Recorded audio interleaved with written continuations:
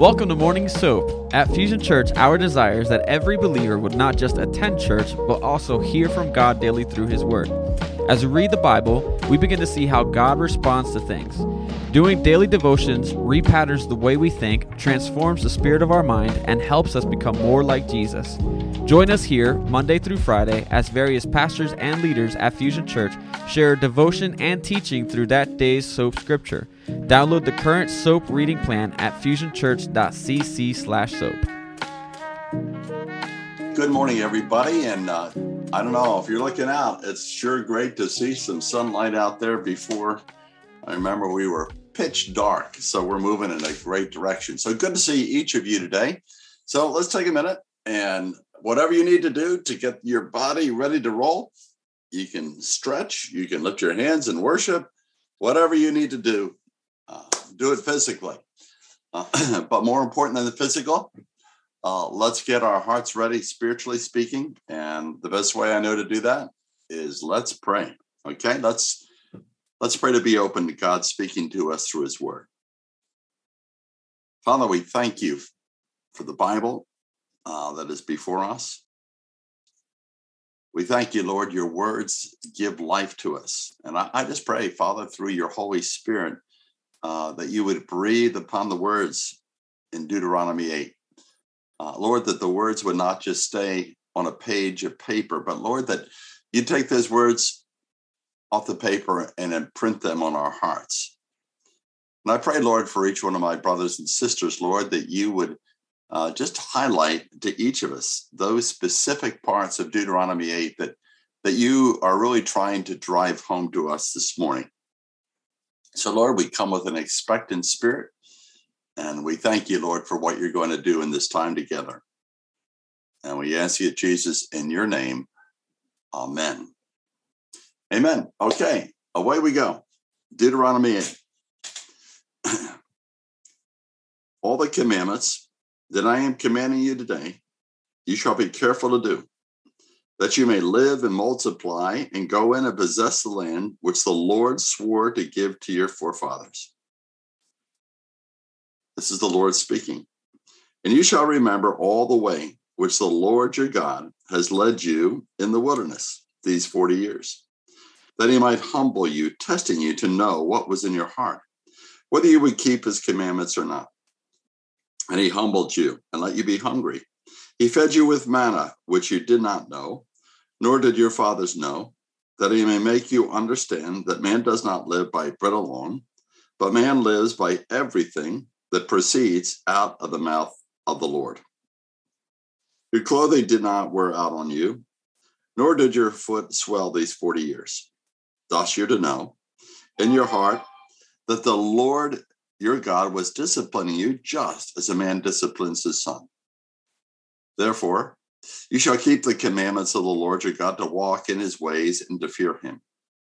For the Lord your God is bringing you into a good land, a land of brooks of water, of fountains and springs, flowing forth in valleys and hills, a land of wheat and barley, of vines and fig trees and pomegranates, a land of olive oil and honey, a land where you shall eat food without scarcity, in which you shall lack not a thing, a land whose stones are iron, and out of whose hills you dig copper. When you've eaten and are satisfied, you shall bless the Lord your God for the good land which he has given you. Beware lest you forget the Lord your God by not keeping his commandments and his ordinances and his statutes, which I'm commanding you today. Lest, when you have eaten and are satisfied, you have built good houses and lived in them. And when your herds and your flocks multiply, and your silver and gold multiply, all that you have multiplies, then your heart becomes proud, and you forget the Lord your God who brought you out from the land of Egypt, out of the house of slavery. He led you through the great and terrible wilderness, with its fiery serpents and scorpions and thirsty ground, where there was no water. He brought water for you out of the rock of flint. In the wilderness, he fed you manna, which your fathers did not know, that he might humble you and that he might test you, to do good for you in the end. Otherwise, you may say in your heart, my power and the strength of my hand made this wealth. But you shall remember the Lord your God, for it is he who's giving you power to make wealth, that he may confirm his covenant, which he swore to your fathers, as it is this day. And it shall come about, if you ever forget the Lord your God and go after other gods and serve them and worship them, I testify against you today that you shall surely perish, like the nations that the Lord makes to perish before you. So you shall perish, because you would not listen to the voice of the Lord your God. Amen. Amen. This is a chapter in the Bible that I have enjoyed for many years. I just personally find it very instructive. Many good points. The point I really get out of this more than anything is that the Lord tests us and that the Lord disciplines us as his children. Now, I don't know about you, but when I was in school, I hated tests. Anybody up there on the screen here? I don't know. Did anybody get excited? Yeah, okay, Mike, you're at some of the, okay. If I see your face, if you like tests, there's probably something wrong in your head. I did not like tests. But even though I didn't like them, I think we need to realize that a good teacher has to give tests. And I think we need to realize when the teacher gives a test, it's not because they just wanted you to be miserable, even though that's the way it may make you feel. The purpose of the test was not to make you miserable. It was to be able to test and see, have you mastered the material that the teacher was teaching verbally and the textbook that you're supposed to be reading for your homework? So I think we need to realize that the Lord is the master teacher. And the textbook he uses is the book right here that we're looking at, the Bible. So I believe the Lord, like a good teacher, wants to know if his students, you and I, have mastered what's in this book. So I think we need to realize this, that God knows whether you and I are going to pass or fail a test even before the test occurs. Okay? God knows everything from beginning to end. He knows whether we'll pass or fail the test. The purpose of the test is not so much for his benefit as it is for us. Let me say that again. The purpose of the test you and I go through is for our benefit, to show us those things in our life that need to be changed, things we need to let God take out of our lives because they're blocking the move of the Spirit, or things that God wants to add. So the purpose of the test is really to instruct us, bottom line. So what's God after? If you look at Deuteronomy 8:1, God's speaking through Moses. And he says this, all the commandments, all, A-L-L, not some, all the commandments that I am commanding you today, you shall be careful to do. So Moses is saying, I'm giving you a whole bundle of commandments that God's given me, excuse me, and they're for your good. So all the commandments, and there's a bundle of them in here. He says, I want you to be careful, and it's an important word, careful. Make sure you keep them. Be careful to do. And what's the result if we're obedient? He says this, that you may live and multiply and go in and possess the land which the Lord swore to give to your forefathers. So I hear the Lord saying here, if you indeed will obey what I've asked you to do, I will put a blessing upon your life.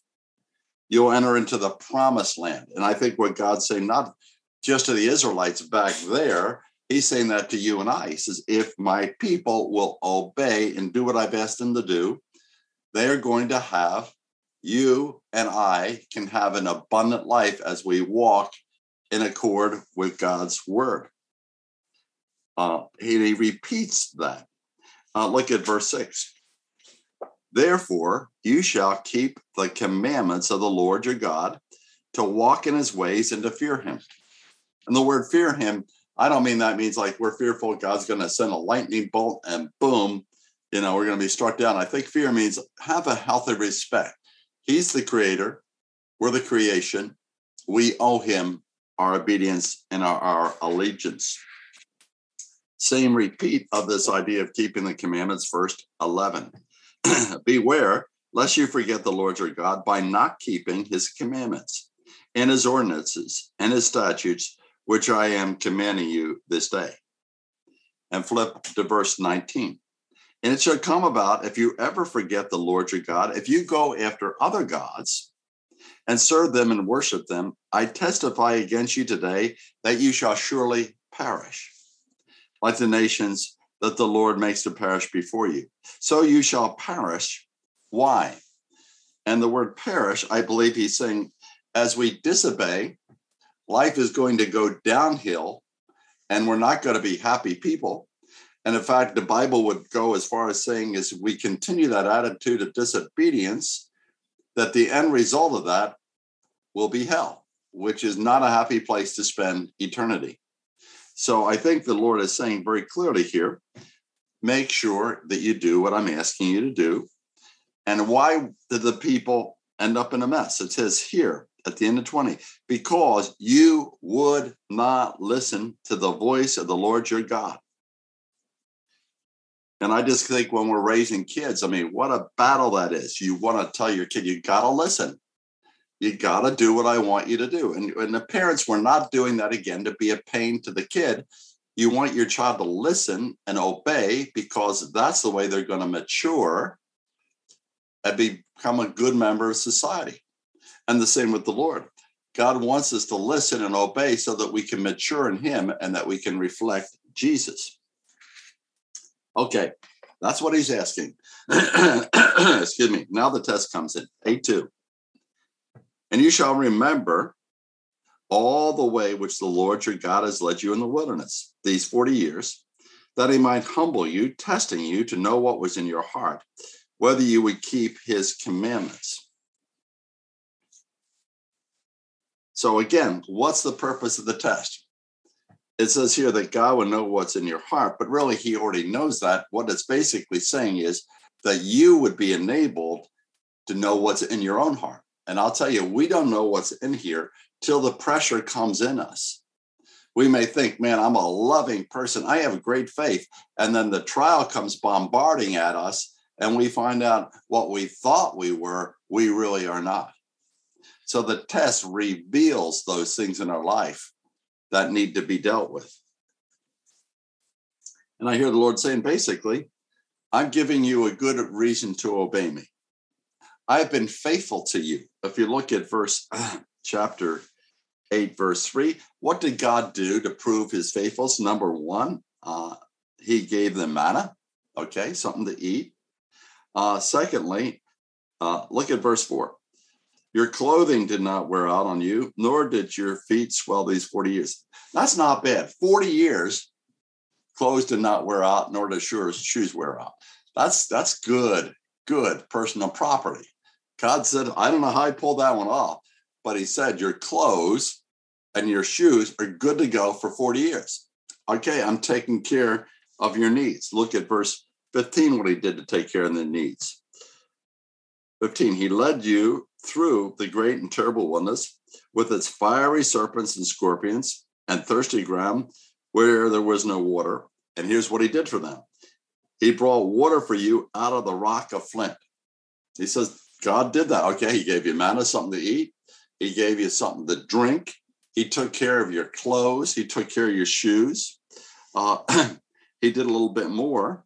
Again, in 15, he was saying that he also led them in the wilderness. If you remember the fiery fire, the cloud by day, the night, he was there leading and guiding them. So in a sense, in the wilderness, God was meeting their basic needs. And he's saying, I want you to respond by by trusting me and by obeying me in this situation. Now, all we have to do is read the book of Exodus and the book of Numbers, and you're going to find that the Israelites dropped the ball over and over and over again. They grumbled, they complained, they disobeyed, they had unbelief many, many times. So God says, you have a basic problem. And the basic problem is you're proud. Israelites, that's your issue. You're proud. The Israelites thought, okay, we know what's best. And we can handle life on our own wisdom and on our own power. In a sense, Lord, we can do our own deal. We really don't need you. That was an attitude that was inside of them. They may not have been aware of it, but it was there. God was aware of it. And God says, I want you Israelites to realize what I see on the inside of you. So God allows tests in their lives and in ours to reveal pride, to reveal an independent spirit, to reveal arrogance and rebellion. In a sense, God is the teacher, and he says, I'm going to discipline you, my students, and you're going to have to learn some important things about yourself, and you're going to learn them by the tests and the trials that I'm going to allow to come into your lives. So God's dealing with pride in Israel back then, but in us today. And if you look at verse number 2, again, reading again, and you shall remember all the way that the Lord your God has led you in the wilderness these 40 years. Here's what he was after, that he might humble you. That he might humble you, testing to know what was in your heart, whether you keep his commandments or not. Here's the idea of humble, verse 3 again. And he humbled you. He let you be hungry. He fed you with manna, which you did not know, nor did your fathers know. And here's what God's after. Here's the lesson, what he's trying to drive home. That man, that woman, does not live by bread alone, but woman lives by everything that proceeds out of the mouth of God. So basically, God says, I want to humble you. And humble is the opposite of proud. Okay, when I think of humble, a humble person is somebody that submits to God. It's someone who knows their inabilities and their weaknesses. It would be someone that also is not trying to pump themselves up, but realizes that they're weak and that they need the Lord and that they need to trust him. So what's God after in the Israelites? What he's after us?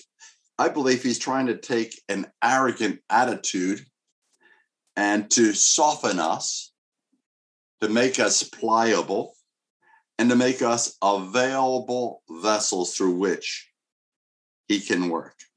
Again, look at verse 3. And he humbled you. He let you be hungry. He fed you with manna. And he goes on and he says, here's what I'm trying to teach you to do, Israelites. You need to realize not only do you need food to sustain your body in a daily basis, and bread is in a sense a stable food. He says, but there's a more important food than what goes in your mouth. He says, there's a food of my word. And he says, here, what am I trying to teach you? What was he trying to teach them? What's he trying to teach us? He wants us to live in a dependent attitude on him. And he says this, we don't live by bread alone, but woman lives. How are we to live? He says this, by everything, by every word that proceeds out of the mouth of God. So basically, I hear the Lord saying, what I'm asking you is to live in a dependent attitude, Israelite. I want you to have an open ear, Israel, and I believe he's addressing us as well. I want you to be able to hear moment by moment by moment by moment the word I'm saying to you. And when you hear the word, I want you to do it. And he says, that's a lifestyle I want you to develop, to have an open heart to me all day long, to have open ears. Lord, I'm here. I'm listening, Lord. Just whatever you want me to do, I'm hearing. And Lord, when I hear it, Lord, I'll seek to put it into action in my life without delay. Even Jesus quoted that verse. When Jesus is in the wilderness, he quotes it. The devil comes and says, hey, you're hungry, Jesus, take these stones and turn them into bread. And Jesus says, hey, Satan, hang on a minute. I'm not an independent agent. I'm not going to do whatever I please, even if I'm hungry. He said, no, Satan, here's the way I live. Satan, when I hear God, then I'll do it. And if I don't hear God, I won't do it. So Jesus is leaning into the Father moment by moment. Father, what do you want me to do? I'm listening, Father. And when I hear, Father, I'll do it. But I'm not doing anything independently in my own ability and strength. So look at verse 5, getting back to the test and the discipline. Thus you're to know in your heart that the Lord your God was disciplining you just as a man disciplines his son. Folks, if we did not have discipline when we were a kid, we'd be a little monster now. It's important to discipline your children, because if you don't discipline them, you have little egotists. And I think we've all seen people that never were disciplined as a kid, and as an adult, they're just a spoiled brat. Everything centers about me. So as a human parent, I need to discipline. And God says, because I'm the ultimate parent, I must discipline my children so that they grow up into maturity and ultimately that they reflect the image of my son. So he says, I'm going to discipline you. And he gives them a warning. Look at verse 7.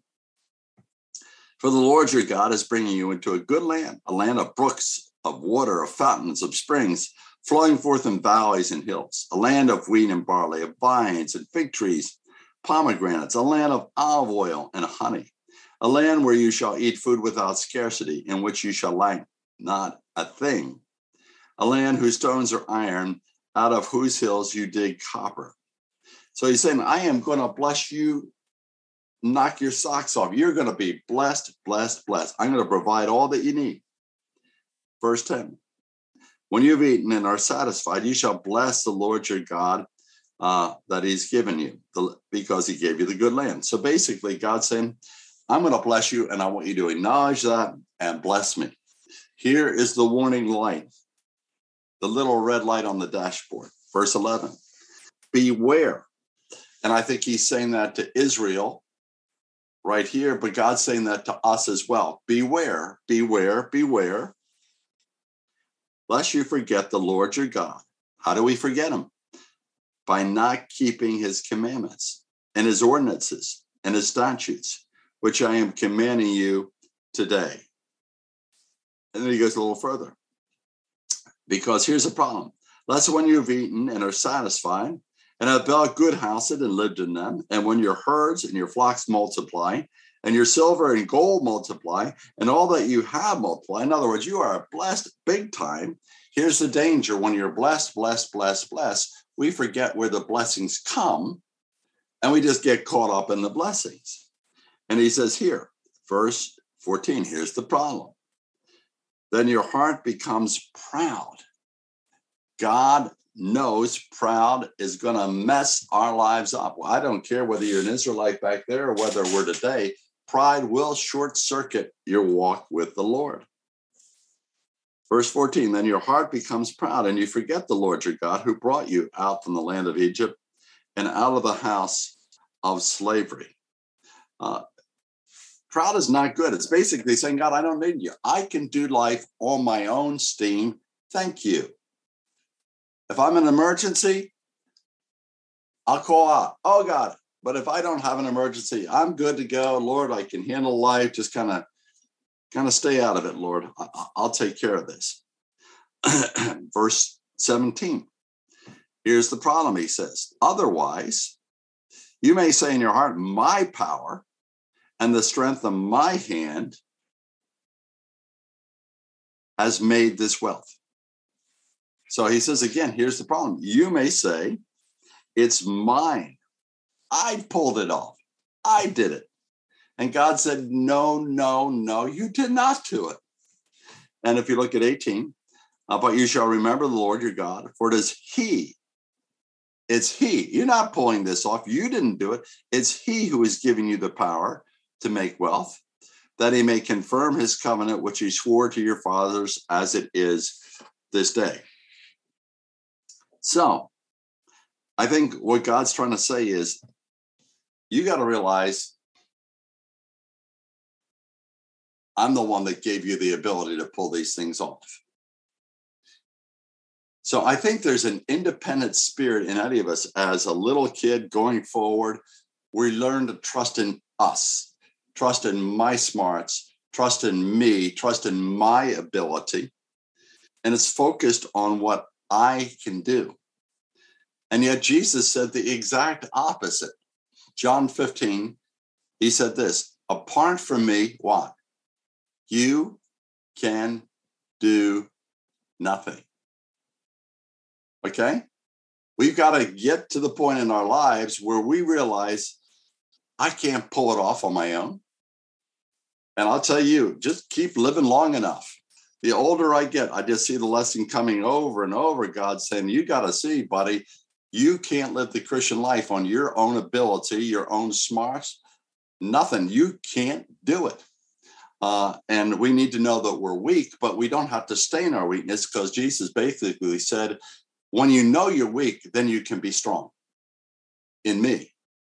And you're tapping into me versus doing it on your own abilities. And I like Zechariah 4:6. It says that, not by might, not by power, but by my spirit, says the Lord. And I think you need to translate it, not by human might, not by human abilities, not by human wisdom, we're to live the Christian life. Not by human power, no, how? But by the Holy Spirit who gives us that. So I think in Deuteronomy 8, God is just saying, you need to learn, and the only way you're going to learn is through the school of hard knocks, and the only way you're going to learn is I have to allow tests, and I have to allow discipline to show you can't do life by yourself, but that you have to do it through me. So basically, as I'm beginning to tie up some loose ends, and there's some neat scriptures here at the end, is number one, God allows tests in hard times back then and now. I believe he allows those to reveal our weaknesses and to reveal our sins. God allows tests to show us what's inside that we didn't have a clue, and to show us those attitudes that are wrong, those motivations that are wrong. And he does that, again, because he loves us. He wants to show us through the tests. We think we have a great faith, but we find out not really. We think that we have a great patience, but not really when we have to wait. We think that we're such loving people, and God allows some heavy-duty people in our lives, and we find out, I'm not as loving and forgiving as I thought I was. So again, God allows tests and trials to reveal the areas of our life that need to be changed and need to be adjusted. Number two, I think we need to realize that God does not allow tests to destroy us, but to make our lives full and satisfying. God realizes there's things in our lives, and if they're in our lives, we're not going to have an abundant life, okay? So in other words, if he sees in us this independent streak, this wrong attitude, this wrong motive, God says, because I love you, I've got to deal with that. And I'm not trying to be a pain in the neck. I'm doing that just the way a good parent would say, I'm doing it because I love you. You may not think that you're being loved as a kid, but God says, no. I'm allowing the trial and test not to destroy you, but to make you a more mature person. I like a great verse. I love verse 16. Look at this. In the wilderness, God fed you with manna, which your fathers did not know, that he might humble you. Okay, cool. We've been talking about, but look at the end. This is so neat. That he might humble you, that he might test you. Here's the end result: to do good for you in the end. That's God's end game. God's good all the time, folks. And because God's good, if he allows a hard trial or pain in your life, because he's good, he can only allow that because he wants a greater good to come from that trial that he's permitted to come into your life. So basically, God says, my end game is I want to do good to you in the end. Folks, in the middle of the trial, in the middle of the pain, in the middle of the heartache, it is tough. It is very tough. But God says, hang in there. I'm disciplining you. And if you hang in there and get through, you're going to see, I want to do good to you in the end. Let me give you a couple other scriptures here as we're wrapping up. I like Paul. He says the same thing in the New Testament. I love the way the Bible coordinates with itself. The old and the new fit together like a hand and a glove. Listen to what Paul says in Hebrews 12, verse 7. It is for discipline that you endure. God deals with you as with sons. For what son is there whom his father does not discipline? Sounds like exactly what we've been talking about. But if you are without discipline, of which all have become partakers, then you're illegitimate children and not sons. Furthermore, we had earthly fathers to discipline us, and we respected them. Shall we not much more be subject to the Father of spirits and live? Okay, here's the point, verse 10. For they, human parents, disciplined us for a short time as seemed best to them. But here, listen to what this says about God. But he, God, disciplines us, here it is, for our good. And what's God's definition of good? That we may share his holiness. 11. All discipline for the moment seems not to be joyful, but sorrowful. Yet, we get it. Yet, to those who have been trained by it, by discipline, and have grown in it, afterwards it yields the peaceful fruit of righteousness. That's the fruit of the Spirit: love, joy, peace, patience, kindness, goodness, all supernatural things that God does. But what God said in Deuteronomy 8, he's saying in Hebrews 12, God disciplines because he loves. And I believe the poster child of that is Job. If you look at the story of Job, I mean, what can you even say? The man lost all his property, lost all his kids. He loses his health. I mean, it is tough. And the Bible starts out saying that Job is a righteous man. And Job was a mature believer. But as we look at the book of Job, we see that there were things in Job that still were not perfect yet. And there were parts of Job that were hidden to him. There were parts of him that were prideful in him. And there's times where in the book, he almost assumes that he knows better than God. And he gets on his high horse and, hey, I'm sure I probably would do a lot worse than he. But God said, Job, I see you, and I'm going to allow tests in your life because I'm going through those tests to burn out the immaturities in you so that you could be fully developed as my child. And at the end of the book of Job, Job gets it. At the end, right? God does good at the end. Job gets this perspective. This is in Job 42. Job says this to God: I know that thou canst do all things, that no purpose of thine can be thwarted. God interjects: who is this that hides counsel without knowledge? Job comes back: therefore I've declared what I did not understand, things too wonderful for me, which I did not know. God speaks: hear now, and I will speak. I will ask thee, and do thou instruct me. And here's Job's words: I have heard of thee by the hearing of the ear, but now my eye sees thee. Therefore I retract and I repent in dust and ashes.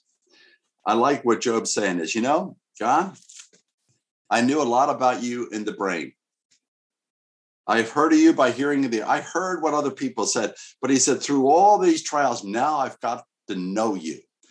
And folks, trials are painful and they hurt. But through those, I believe many times we get to know God like we'll never know him when the sun's shining. And in those trials, we're pushed into his face in ways we never would when the sun's shining all the time. So in the book of James, this is cool, talking about Job as we wrap it up here about my man Job. Job chapter 5 kind of summarizes what God did. And it says this in Job 5:11, behold, we count those blessed who endured. You've heard of the endurance of Job. You've seen, here it is, the outcome of the dealings of the Lord. The outcome. Job's in the mess, in the struggle, in the trial, but he said, you've seen the outcome of the dealings of the Lord, that the Lord is full of compassion and is merciful. In other words, the summary is saying it was tough, but God had a good purpose in it.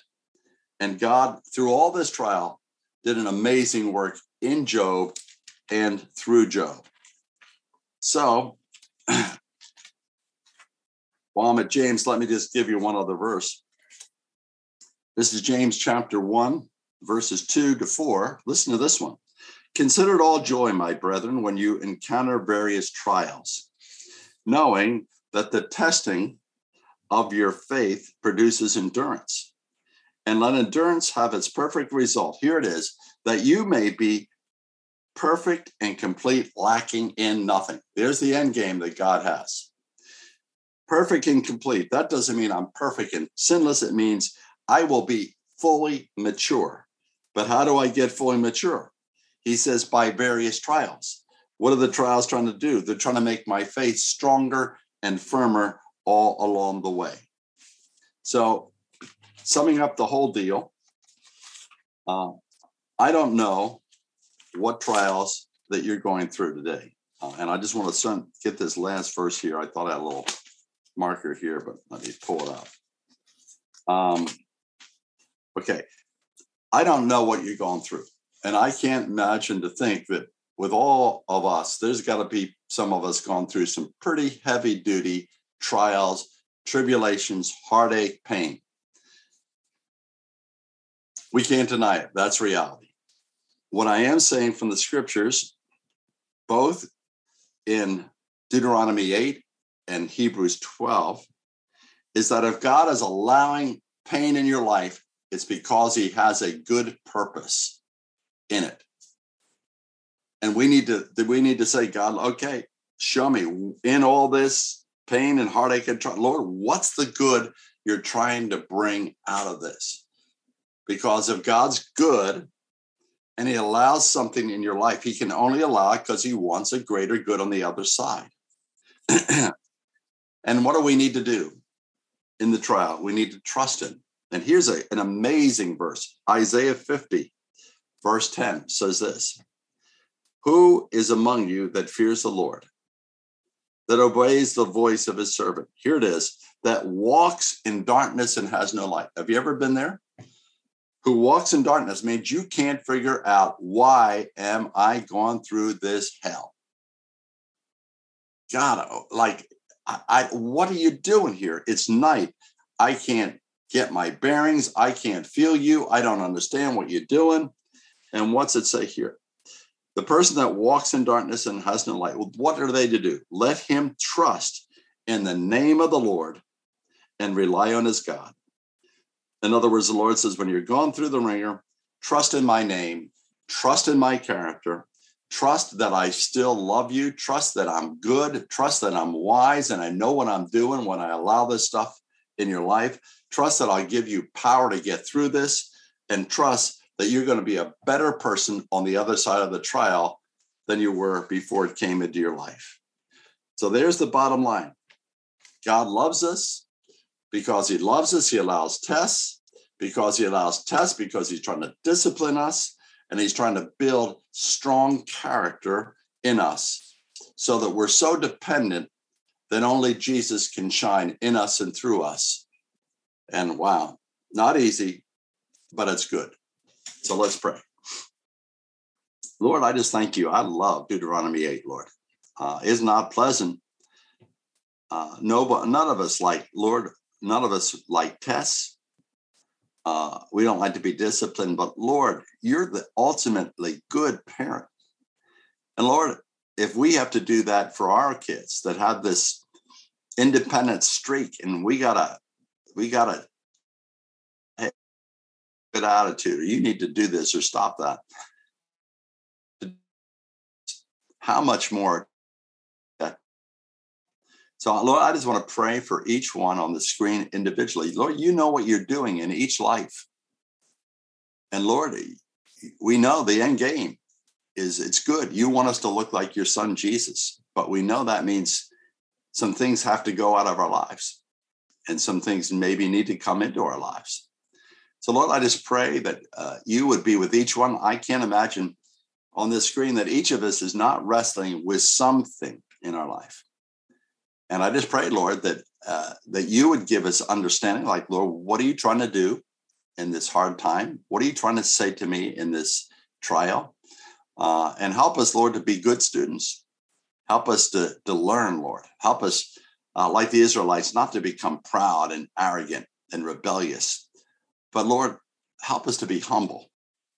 Lord, help us to trust you, and help us, Lord, out of that trust to be willing to obey you. And I thank you, Lord, that as we do that, we can have a full, and as the Lord said here, and a satisfying life. And Father, we just ask this in the name of your son, Jesus. Amen. Amen. God bless you, folks. Have a great day, and may the Lord bring good out of what you're going through. Amen.